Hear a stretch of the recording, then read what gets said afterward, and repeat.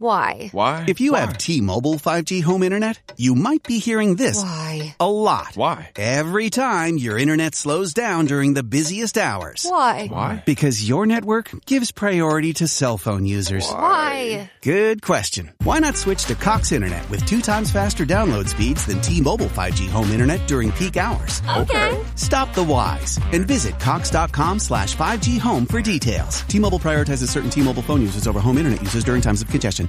Looking for a fun way to win 25 times your money this football and basketball season? Test your skills on Prize Picks, the most exciting way to play daily fantasy sports. Just select 2 or more players, pick more or less on their projection for a wide variety of stats, and place your entry. It's as easy as that. If you have the skills, you can turn $10 into $250 with just a few taps. Easy gameplay, quick withdrawals, and injury insurance on your picks are what make Prize Picks the #1 daily fantasy sports app. Ready to test your skills? Join the Prize Picks community of more than 7 million players who have already signed up. Right now, Prize Picks will match your first deposit up to $100. Just visit prizepicks.com/play100 and use code play100. That's code play100 at prizepicks.com/play100 for a first deposit match up to $100. Prize Picks, daily fantasy sports made easy.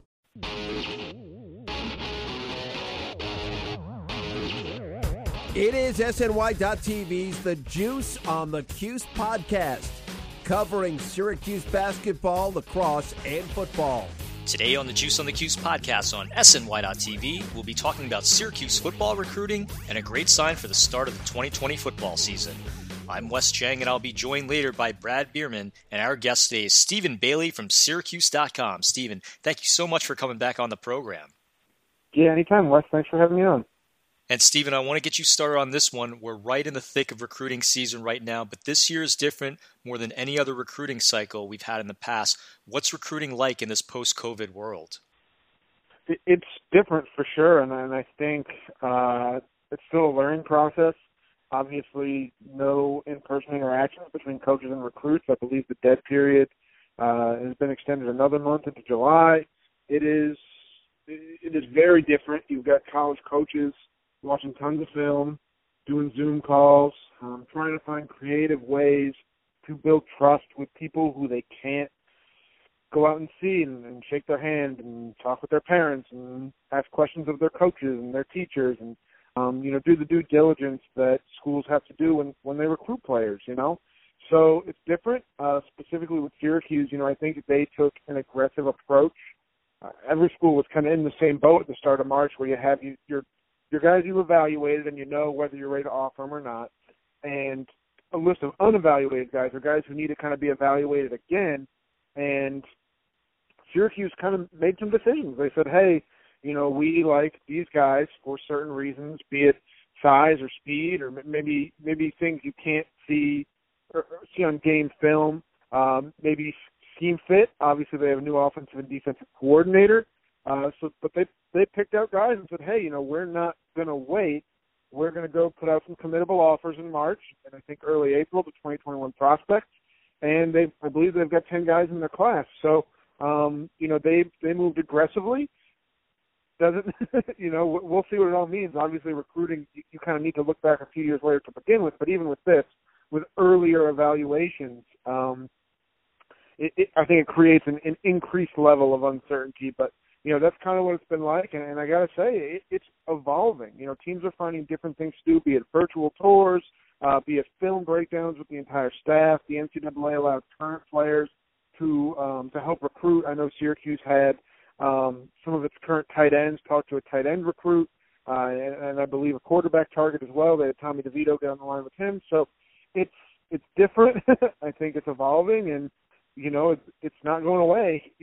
For at least the next month or two, schools are going to need to figure out how to do this virtually. And frankly, it's going to change recruiting in the long term. I'm sure a lot of these practices will be maintained even when, you can have camps and visits and all that stuff. Stephen, you just touched on Tommy DeVito being on one of these recruiting video chats. Syracuse has really struggled landing a quarterback of their choice in the past few years. Why has that been the case? It's a great question. I think if there was an easy answer, Syracuse wouldn't be in this position. I will say this. I think they are very selective in who they offer. Dino, for the most part, knows what he likes. He has a certain amount of boxes he likes checked, and maybe they're a little bit selective at the beginning of the cycle. And when you do that and you put all your eggs in a few baskets and those kids go to other schools, you're kind of left in a position where you need to have secondary targets ready. Every cycle is different. 2 years ago, the quarterback wasn't a huge priority early on, and then Amy transferred out, and they said, we need to get somebody, and you end up with David Summers at the end of the class. Last year, they had a couple guys who they really, really prioritized, and they didn't get either of them. And you end up taking a couple guys at the end of the cycle. So, we'll see. They really liked Riley Leonard, a quarterback out of Alabama. He was one of their top targets early in the cycle. They had other guys who they offered, pick some West Coast schools. They just need to be able to close the deal, and part of it's trying to convince recruits to come to Syracuse. Part of it's the opportunity for playing time. I will say, that was more of an issue in the last few cycles. You had Tommy DeVito there, who's kind of the presumptive starter. Well, quarterback recruits want to play, especially when you're going after, guys with multiple Power 5 offers. And, now they can kind of offer that. Whoever you bring in, all right, you're going to sit and learn from Tommy for a year, and then you'll get a chance to compete for the job. So I think they were really in it with Riley Leonard. He had some really good options to go to not only good football schools, but really good academic schools. He chose Duke and David Cutcliffe, who he had a connection to quarterbacks coach who actually played for Cutcliffe at Ole Miss. So I think that was part of it. But he also had an offer from Vanderbilt. That's for a kid from a small Alabama town to be considering those things.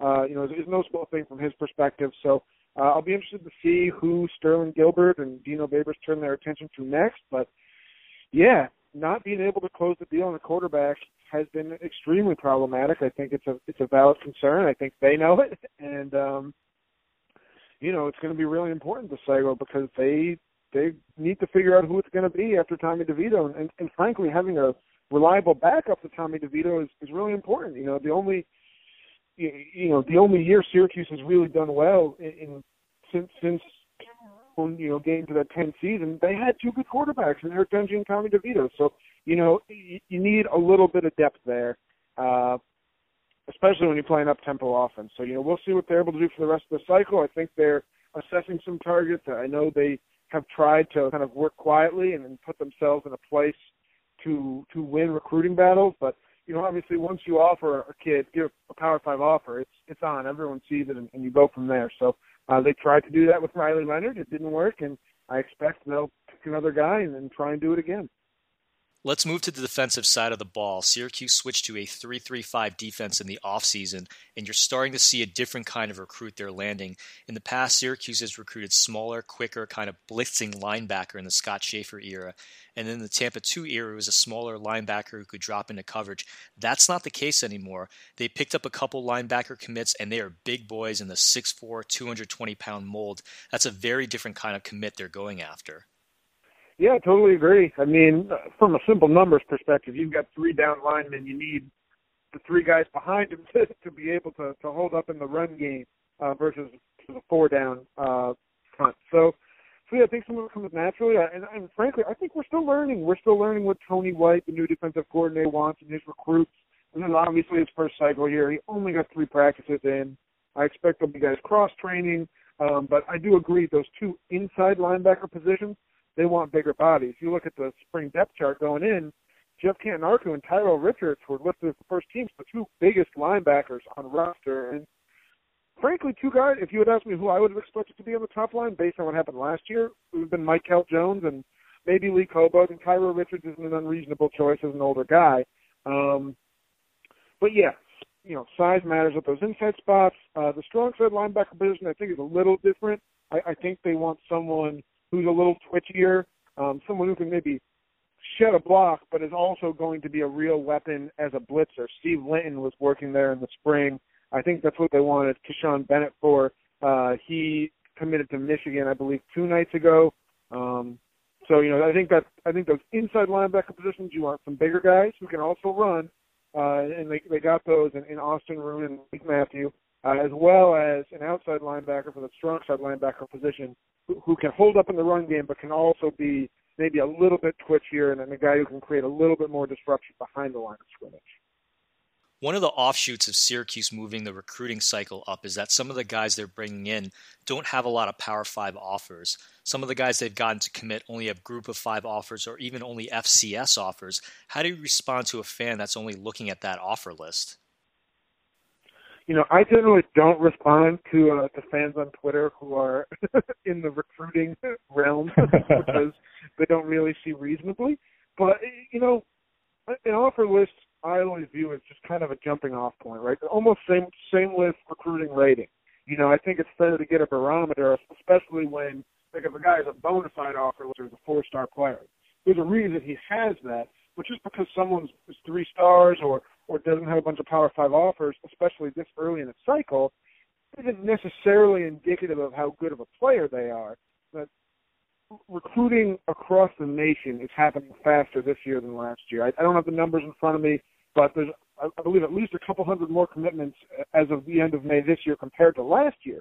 So you're seeing everyone speed up because you don't have those opportunities to evaluate players. So schools, maybe, I think Syracuse was one of the first to really do it, but schools are saying, all right, like, we need to go offer these guys. So, a lot of those offer sheets, I think, for the guys Syracuse traditionally picks up, they expand over the summer as they go camp and into the fall as they go get visits. Like, there's a reason the top-rated players that Syracuse gets usually come at the end of the cycle. It's because they've gone through the full recruiting process. They've checked out different schools, and some schools have had more coaching staff. They've gotten more exposure. They've gotten, more opportunities to impress. So just because a guy commits early and doesn't go camp at a dozen schools, that it's hard to just pick and choose. You know what I mean? You can't take it as everything. Does Syracuse get under the radar guys? Absolutely. Like, there's a reason Syracuse is ranked where it does in team rankings between 50 and 60 every year. Like, no, they're not going out and winning battles, but it doesn't mean that some of these guys wouldn't be takes at other Power 5 schools later in the year. So, I think the staff, I think this class will be an indictment of the staff's ability to evaluate because they weren't able to go out. They had film, and they could just do what they could do on their phone and behind a computer. They were first Power 5 offer for a lot of these guys. And that's not uncommon in some cycles, and this is, again, especially early. But, how these guys pan out will be an indictment on Dino Babers and his staff's ability to evaluate because there's limited information this year. There's kind of a level playing field. You're not having guys visit and being blown away by facilities or, everyone's behind the other side of a computer. It's a little bit different. So I think we're really going to see how well these guys can evaluate. And, so the offer sheets, I think they're explainable. I think Syracuse still is where it is in the hierarchy, but you can't just say, oh, this guy doesn't have any Power 5 offers. He won't be good, especially this early in the year, given the camp situation. Stephen, we'll get you out of here on this one. Who are some of the top targets on Syracuse's recruiting board right now? Yeah, it's a really good question, and it's kind of interesting to try and follow a lot of this. Sometimes, you see everyone who they offer, but it's hard to always tell exactly who they're honing in on. I think there are a few names on the defensive side of the ball that are pretty clearly priority targets. Deuce Chestnut, a defensive back from New Jersey, 4-star guy, maybe the highest DB on their board, probably one of Kareem Harden, a 2-way lineman from Fort Lauderdale, Florida. I believe Nick Monroe's recruiting him. I think they'd probably play him at tackle. Most schools are looking at him on the offensive side of the ball. Syracuse doesn't have an offensive lineman committed to its class, so he would potentially be the first if they can get him. And then Jason Henderson, a linebacker from Pennsylvania, and he's been told he's the top linebacker on their board. Syracuse has, again, taken 2 linebackers already in Austin Roon and Malik Matthew. And talking with Austin, he said he was told, they were only going to take 2 or 3 guys, and I think initially 2 or 3 linebackers a cycle, I should say. I think initially that number was 1 to 2, but Juan Wallace and Kadeem Trotter have both entered the transfer portal. So I think that number has bumped up to 3. Again, we'll kind of see. All those situations are fluid when there's attrition to a roster. But, those are 3 guys I'm watching, and I'm keeping kind of close tabs on who Syracuse is gonna turn to at quarterback next. The coaching staff has followed a couple guys. No offers have publicly been put out. Most of the quarterbacks have offered already. I want to say 10 or 11 of the 15 have committed elsewhere. So I think you're going to see a new name or 2 pop up at quarterback coming soon. And, I think Syracuse, when they decide who they want, and maybe they already have and it's been kept quiet, they're going to push their chips in and try and get an early commitment. They have not been able to do that since Tommy DeVito, as you said, and I think it would go a long way towards solidifying this class and trying to build on it as the cycle continues. Stephen, thank you so much for coming back on the program. Again, our great friend Stephen Bailey from Syracuse.com doing an amazing job covering Syracuse football. Stephen, continue to stay safe during this time. We'll speak with you soon. Yeah, you too, Wes. Thanks for having me on.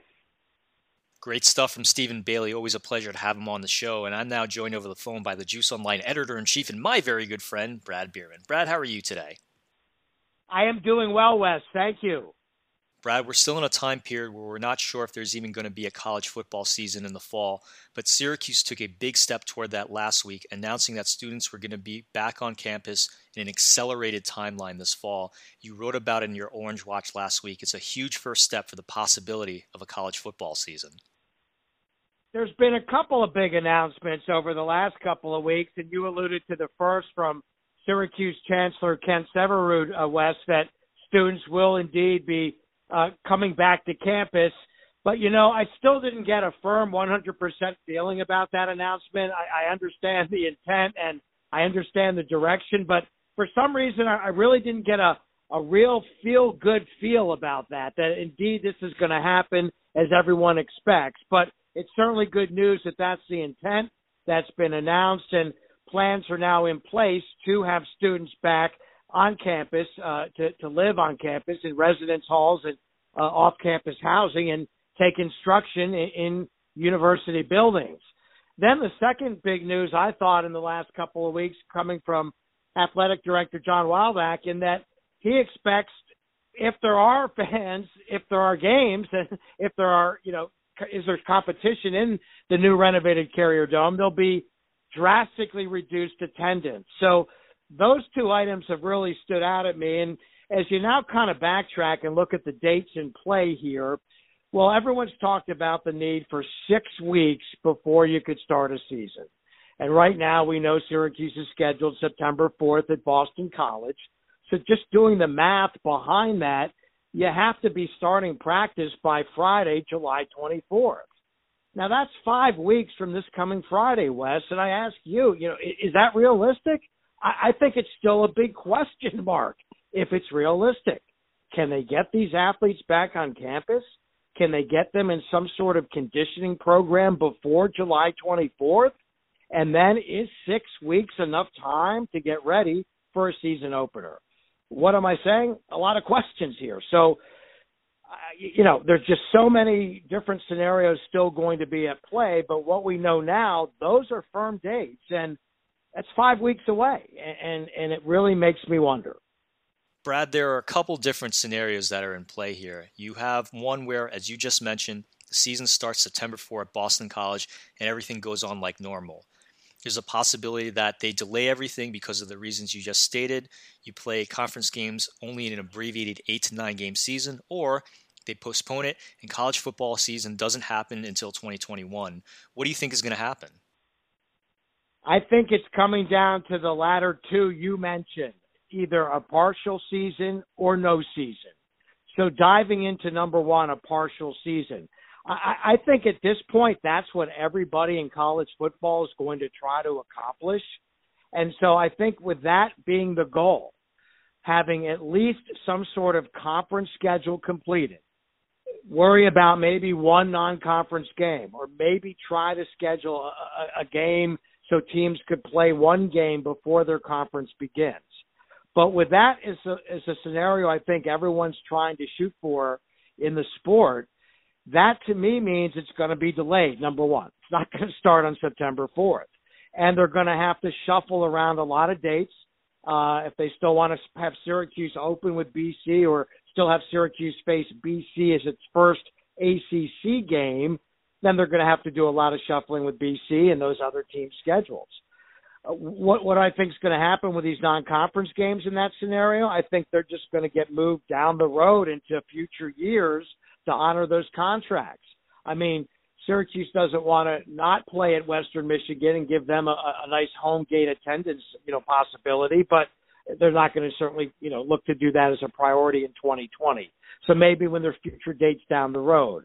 I could see still that Rutgers game, but maybe it's moved later in September because it's against a Power 5 conference, the TV money at stake with the Big Ten Network. But I really think they're going to shoot for a partial season and try to reschedule as they need to between the conference teams because it will be each conference in control of that, as opposed to the other scenario of having no season at all. That being said, Wes, if there is another outbreak of COVID-19 in the fall, or if players start to get infected, or others associated with these programs do get infected, well, then I certainly think we could see an abrupt end to the season, and it would not continue. Brad, we're running at the end of our show. Your closing thoughts. I've asked this to a lot of people that follow college sports, and especially people that follow men's Division I lacrosse. You name me another program that's been in existence in college sports over a century, has had only 4 head coaches. Each of those head coaches is in the Hall of Fame. I mean, that's the story, the incredible story of Syracuse lacrosse. When the administration at Syracuse can say, you coach men's lacrosse at our school, you'll be in the Hall of Fame. Wow. I mean, there's nothing more powerful when you're doing recruiting. And as long as John Desko, and congratulations to him as the latest inductee in Syracuse's little wing, if you will, in the Hall of Fame in suburban Baltimore, congratulations to Coach Desko. And when you can go now, as he finishes his career, into recruits' homes and say, you're going to play for me, a Hall of Fame coach, well, Jim Boeheim certainly see the benefit of that since he went into the Hall of Fame in 2005, and you're going to see the benefit for John Desko. And already in this offseason, there have been transfers coming into the program, and it's really going to be the story of the rich get richer for Syracuse lacrosse under the guidance of new Hall of Famer, and congratulations again to John Desko. Brad, my closing thoughts are on Boeheim's Army and the TBT. The TBT announced last week a plan to go forward with the 2020 tournament. There will be 24 teams playing over the course of 10 days in a fully quarantined location for the $2 million prize. Boeheim's Army announced in May that John Gillen, Brandon Trish, and Demetrius Nichols are joining a roster that already included Malachi Richardson, Eric Devendorf, and Tyler Lydon. Sports is such an important part of returning to normalcy in this post-COVID world, and I, for one, can't wait to watch Boeheim's Army play. That's it for us. For Brad Bierman, this is Wes Cheng reminding you that bowling would be a lot more interesting if it were slightly uphill. You've been listening to the Juice on the Cuse podcast on SNY.TV, and we'll see you next time. This has been the Juice on the Cuse podcast, part of the SNY.TV audio network.